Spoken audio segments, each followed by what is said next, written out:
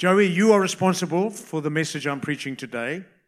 And I want you to know I was thinking of Mark 4 about preaching here before you preached it last Sunday night. Now, when a guy gets up and preaches from the same text, you kind of can dial out and think, oh, I've heard that before. I think if you take the two talks together, we probably will get a sense of God wanting to speak to us specifically as His people through that passage.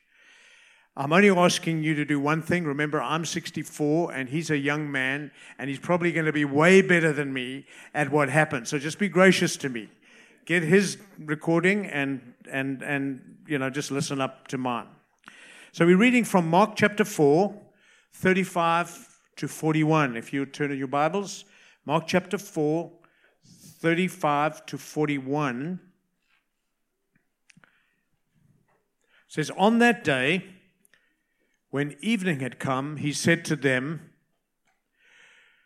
'Let us go across to the other side.'" Won't you just say that out loud? Let us go across to the other side.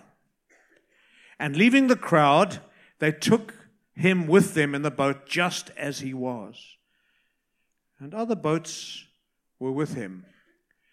And a great windstorm arose, and the waves were breaking into the boat, so that the boat was already filled. Now, just try and imagine this. But he was in the stern, asleep on a cushion. And they woke him and said to him, "Teacher, do you not care that we are perishing?" And he awoke and rebuked the wind and said to the sea, "Peace, be still." And the wind ceased, and there was a great calm. And he said to them, "Why are you so afraid? Have you still no faith?" A better translation there would be, "Where is your faith?"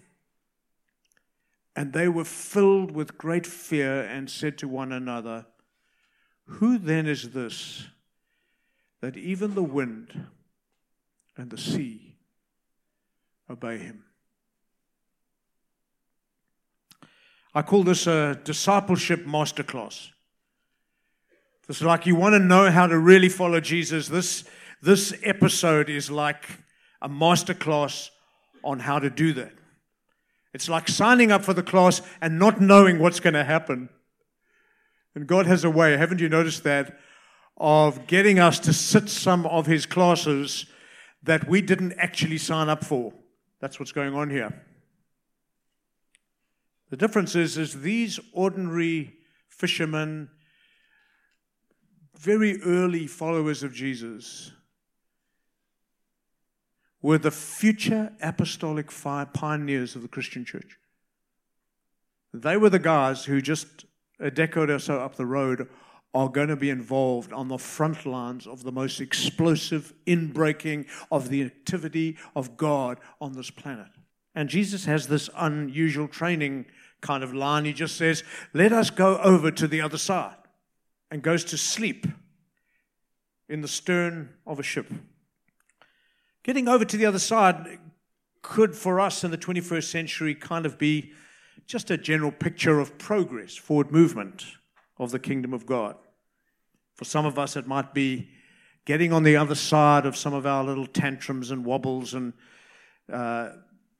our easy yielding to various temptations. God wants us to get on the other side of that stuff. He might be, as we saw today, this lovely family going to serve God in Wales is getting into a new assignment. Get on the other side of what you've been doing into the new. Some strange sense is that if we get to the other side, so does Jesus, because He made the call. His kingdom advances. It could also represent this journey from this fixation with me to we. It's let us go over to the other side. My friend, Sterling Baptist Church has been on this own magnificent journey over decades, and there are seasons where today we're saying we're a witness to the appointment of new leadership. There's an authorizing, there's a sense in my heart, I sense greater spiritual jurisdiction comes with that. You sort of, God widens your scope for new adventures And that'll happen whether you go on sabbatical or not, you guys. They've got a sabbatical lined up, which is our way of, set a leader in place and then send them away for a rest. It seems like crazy, counterintuitive. But the point is, this isn't just about you and I getting over our stuff. It's about us together standing shoulder to shoulder in this journey of getting to that next season or destination that God has for us. It's about learning to fight our fears in a certain way that gets us there. About 10 or 12 years ago, I listened to Andy Stanley work with this text, and he came up with this line, fighting fear with fear. And we're going to see how that unpacks in the text. We'll see what this really means. How many of you are feeling really, really excited about being a South African right now? A World Cup, we're going to win the rugby, okay. But I guess if you read newspapers and online newspapers and all of that, I like you, find myself being hijacked by a mix of emotions. Or am I the only guy that feels like that about this great country that we're a part of? And I don't want to take you down a whole road of depressive details and all that, but there's a temptation for some of us to feel like God has stepped off his throne. There's just like, we're heading for the abyss, Zimbabwe, here we come. Have you heard any of those stories? Okay. I don't know how much of that may or may not happen in terms of our worst fears. I do know this from psychology, that 95% of the things we fear never happen. And you've heard me say in the past, we must be very careful of the hyper-reality that comes through the media. The media is designed to inform us, but very often they're trying to form us. We listen to too many strong voices that are shaping us, and they have a way of shaping our emotions and our responses, and they present the facts to us. And facts are our friends. Facts are not always wrong, but when the facts become embellished, when the facts get exaggerated, when the facts are taught in a way that puts us on the back foot and we move into pockets of fear and intimidation, something's wrong. I don't see that happening. In the Bible that I read, the people of God in every generation are people who found confidence in God, and they found a way to get to the other side. Of course, fear can be our worst enemy, or it can be our best ally. Now I've got your attention. It can be our worst enemy, or it can be our worst ally, depending on the object of our fear, what we fear. A loving reverence for God as our Creator and Redeemer has power to break the paralysis of lesser fears. And the Bible way is not simply sort of facing down our fears and forcing our way through it all on the basis of technique or temperament. I'm an optimist, so I'm going to bulldoze my way through. I'm a pessimist, so there's no way I'm going through it. It's not your personality type that's going to win the day. But it's you and I learning in our discipleship, in the way we follow Jesus, to say, God, my reverence for you is greater than my fears and a reverence of circumstances or of people or the voice of man. One of the most dangerous prayers we could pray, but probably one of the most life-giving ones, is, Lord, please won't you surface in me the fears that are shaping my behaviors? Is there something in me that's shaping my behavior? And this, you're going to see it unpack in the story in this remarkable way. Now, in case you didn't know this, the Sea of Galilee, from the one side to the other, was a 9-kilometer journey. For these guys who were in the boat, these are master fishermen. They've been on the waters. They grew up on the waters. They knew everything about fishing, and they also knew everything about weather patterns. And for these guys to be terrified when a storm came up, they needed to know this was the mother of all storms. Wind and waves breaking over the boat, water getting into I saw a little picture of the kind of boat in some of my studies. I saw this picture of this boat. It was about 22 foot long. It was only about just under 3 meters wide. and it could take about 12 people. We're not exactly sure how many are in the boat, but the water is going in, and it feels like those sails are being ripped, to and fro. And of course, what kind of man sleeps in the back of a boat in a storm out at sea? Think about it. It is ferocious. It's one of the worst they've ever encountered. And Jesus is asleep in the boat. Where's that verse, Jesus, that you're God and you neither slumber nor sleep? What are you doing? And actually, the Greek word for their response is matters it not to you that we perish. I love that's the flow. I think it's the King James Version, but it's a more accurate. Matters it not to you that we perish. This isn't about, doesn't it matter to you that we're drowning? It's way more significant. What they're saying is, doesn't it matter to you that we're going down, inch by inch, moment by moment, we're going down. Don't you care about us? Our lives, our assets, the family business, we're going down. And don't you realize, Jesus, that we are your brand new recruits? You've got some ambition, and if we go down, the future goes down. There's so much at stake. Don't you know, Jesus, that just down the road, you want some parts of the New Testament to be written. You want churches to be planted. You want people to be authorized. You want leaders ordained in churches. Don't you realize, Jesus, doesn't it matter to you what's going on here? We're your dream team. And Jesus gets up and rebukes the wind and the waves. He doesn't even say anything to them. He just says, oh, panic stations, oh my dear, what am I going to do with these beautiful people that I have called to be my very own for all eternity? What am I going to do? And he knows he just needs to bring some relief, and he speaks to the storm, and he says, peace, be still. And the wind, which is the cause, and the waves, which is the effect. He exercises his kingdom authority, and it all becomes like glass. In a moment, you're looking down into this water, and you're seeing your reflection. Just before, it was chaos.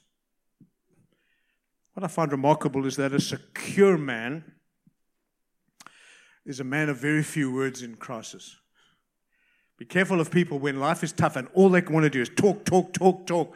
Just love what Jesus is modeling here. He has few words. And the reason he has few words is because he doesn't see the crisis like everyone else. Joey, I didn't listen to your message, but I do wonder, and I hope there's some kind of overlap between these things. The consensus point for people in that kind of situation. The consensus point was that in ancient culture, the sea was uncontrollable by any power other than God. The sea was a symbol of unstoppable destruction. In a sense, the sea in full fury was ungovernable, and only God could control it. Jesus, having calmed that sea, demonstrates his deity, demonstrates that he who at the beginning of time spoke creation into existence, he who set the span of the oceans and the stars, that he had authority over it all. And so he asked the question, why are you so afraid? Which I would imagine, if you're a follower of Jesus in that moment, is a pretty dumb question. Jesus, don't you understand, with us lesser mortals, when we're in that kind of storm, that's what you do. You throw a tantrum. You cry out for relief. You get desperate. It's normal, Jesus, for us lesser mortals to let you know what's going down. And of course, there is this thing called this masterclass of discipleship. You see, fear says you can't handle these circumstances if you're not in control. And there's this tension between being in certain storms and realizing you're not in control, and then shrinking God because you're not in control and you dumb God down to your level of capacity to be able to work this thing through. And I find it really, really encouraging that Jesus and God and the way the scriptures are written, the Bible calls us to responsibility. But I want to ask you to give me one verse in the Bible where God calls you to be in control. God will give us responsibilities like get the sail up on the boat, go in a certain direction, obey Him. And if you're obeying Jesus and you're in a storm out of sea, it's okay if things are not under your control, because you were never designed to be in control. You were designed to follow the one who is in control of all our circumstances. And so when Paul writes to the Philippians and he says, do not be anxious about anything. Are you familiar with that verse? But by prayer and petition with thanksgiving. Paul, what are you smoking? Don't be anxious. Do you know what it's like to live in South Africa? Petrol price is going up again this week. Don't you know what's happening in the economy? Paul, don't you know what it's like to see so many of the fault lines in our nation and all the stuff we have to contend with? Paul, do you know what's happening? The unemployment rates are going up. And how's it going to affect me? God, don't you know what it's like? Immigration officers are being stormed with people who want to off-ramp the South African story. Don't you know what it's like? Well, that may happen, and half of South Africa may leave. I'm not telling you it's going to happen. I don't think it's going to happen. But I want to tell you this. The verse before, be anxious for nothing, is the one that those disciples needed to understand and bank their lives on. And what was the verse just before that? Huh? No. The Lord is near. Be anxious for nothing, but by prayer and supplication with thanksgiving, let your request be made known to Him. You know what is the most important, most beautiful thing we need to see in any storm we're participating in? The will of God can lead us to dangerous places, but it cannot lead us to a single place where God is not present. The Lord is near. And even if He's asleep, He's sleeping in rest. He's not sleeping in neglect. He's waiting for us to rise and respond to Him in ways that are appropriate. He's waiting for us to affirm His presence.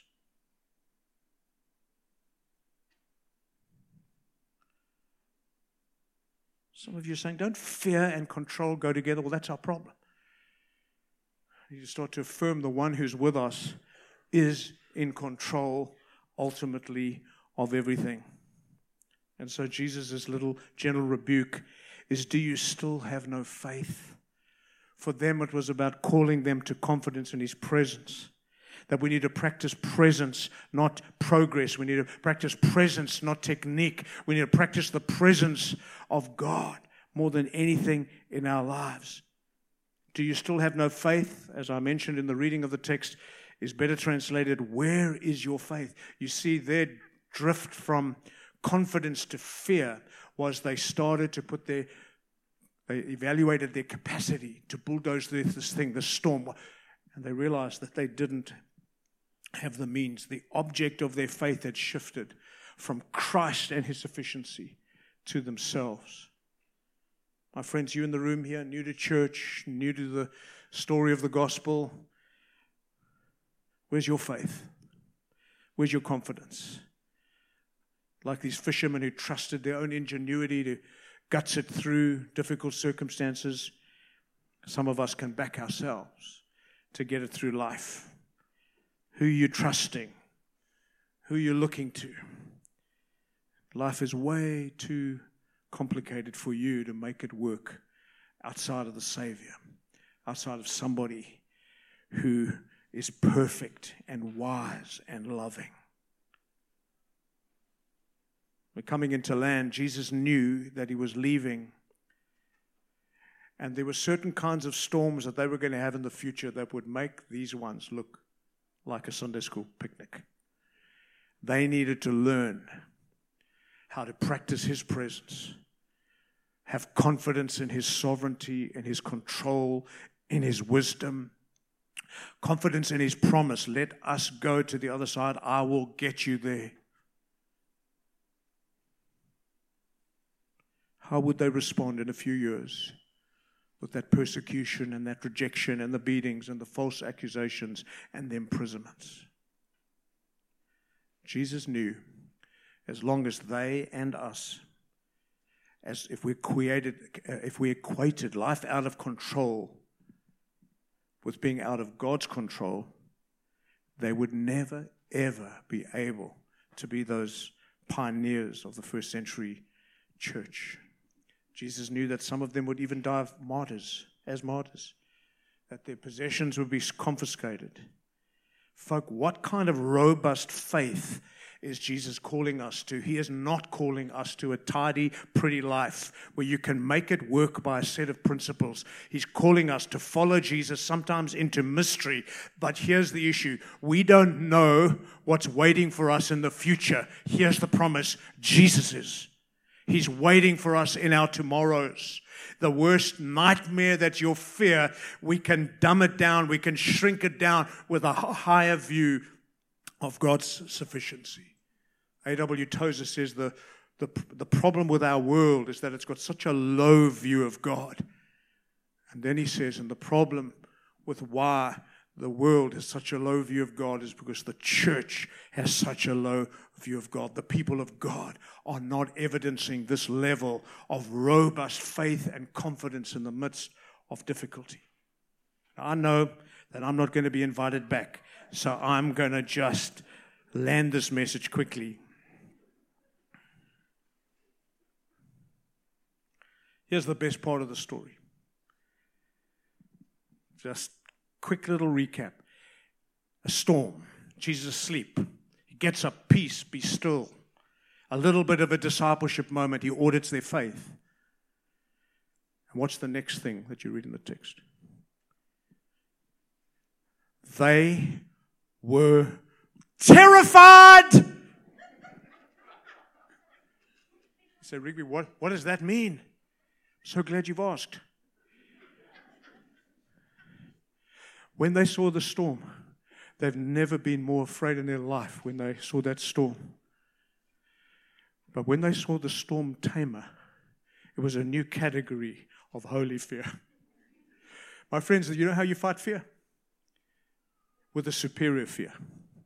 You take the fears that you will face this week, tomorrow, next month, in the future, you take those fears and you subordinate them to the fear of Yahweh, the living God, the creator of the ends of the earth, who said, I will never leave you nor forsake you. The Lord is near.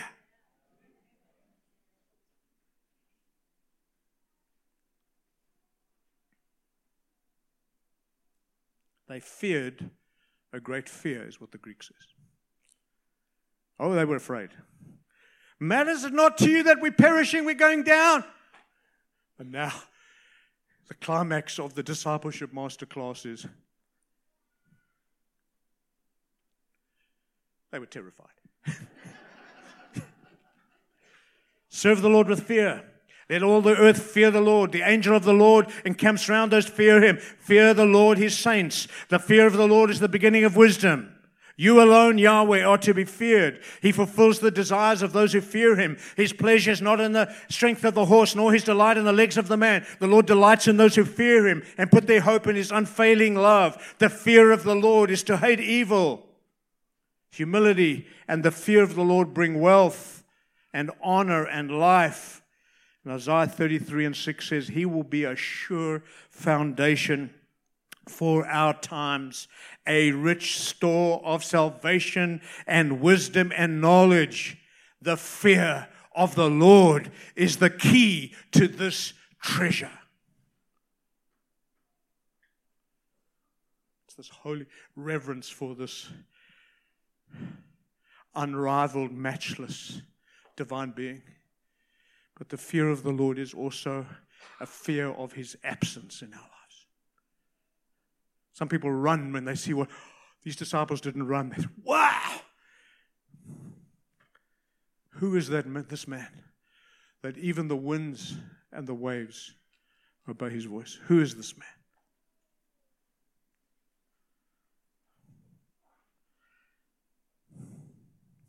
Our sins, Our compromises, our reticence, our fears are not the result of being overwhelmed by life's woes, not the result of yielding to powerful temptations.